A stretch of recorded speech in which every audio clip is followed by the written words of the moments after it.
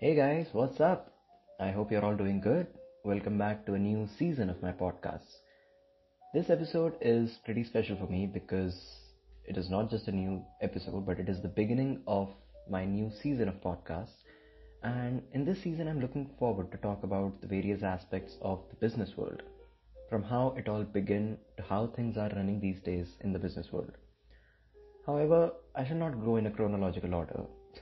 Rather, I shall come up with interesting things and did you know kind of stuff so you guys would not be bored and actually look forward to unexpected content with element of surprises.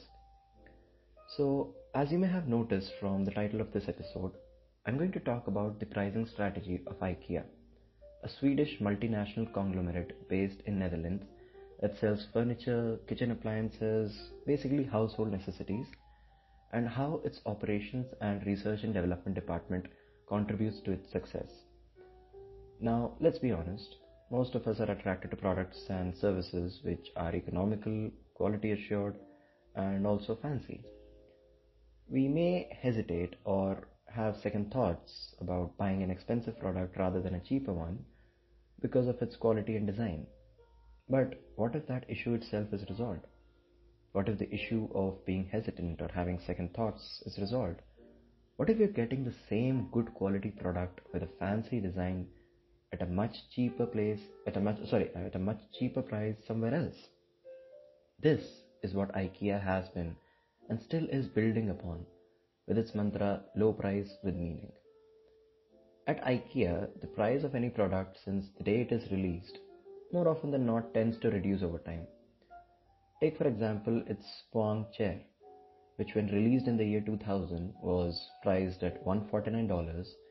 The next year in 2001, it dropped down to $99 and is now sold at just $79.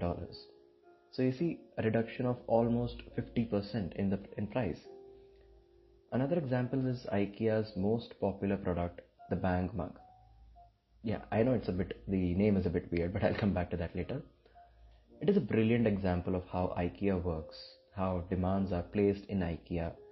Other than the price tags, they include factors such as function, design, environmental conditions, etc. The name of the product, Bang, came so due to IKEA's goal to release this product with a knockout price. Sort of like a knockout punch to the price. Hence the name Bang. A lot of factors was considered for this goal, from purchasers using their contacts with suppliers all over the world to taking into account the materials, colors, and design. Colors in the sense that the mugs were made green, yellow, blue, or white, as their pigments cost relatively less than that of a red one. Also, in terms of manufacturing, the product's design has been redesigned time and again to make it more efficient for storing, warehousing, store display, and most importantly, for storing in the customer's shelves.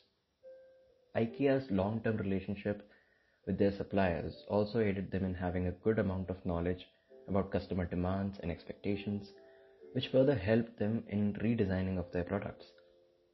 The cost of products is reduced not just for the convenience of customers, but also to save raw materials, so that the negative impact on environment is as less as possible. Here again, Bang is an example of such a production, wherein the less pigments used, the better, and also it is lead and cadmium free. The products are designed in a way to maximize output from a minimum input to get maximum functionality from minimum cost. The Swiss Army knife is one such brilliant example. IKEA uses internal competition to narrow down from various designs and specifications so as to settle with one that would contribute most to its product design objectives. Also, shipping products. Here comes the most important part. The logistics department. It is the most important element of IKEA. It strives to make sure that the right number of goods have reached the respective stores at the right time, so that the deliveries are efficient basically.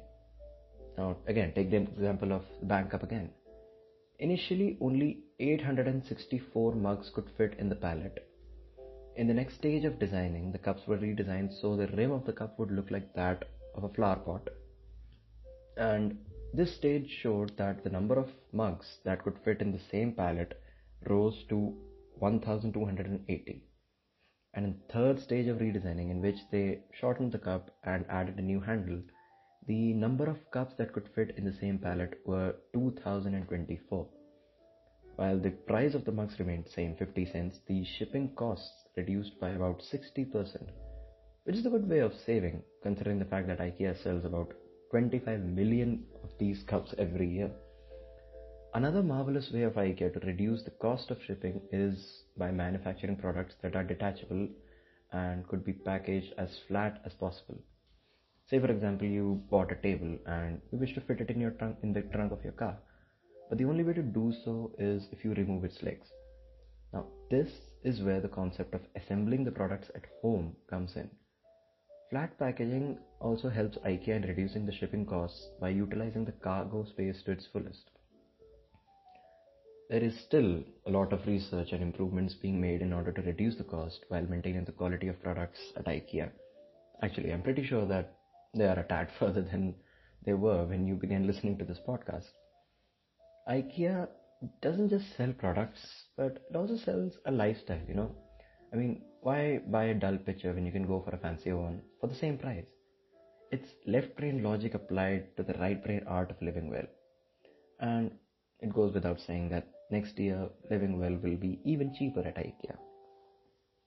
I hope you enjoyed this podcast. Thank you so much for listening. See you again next week.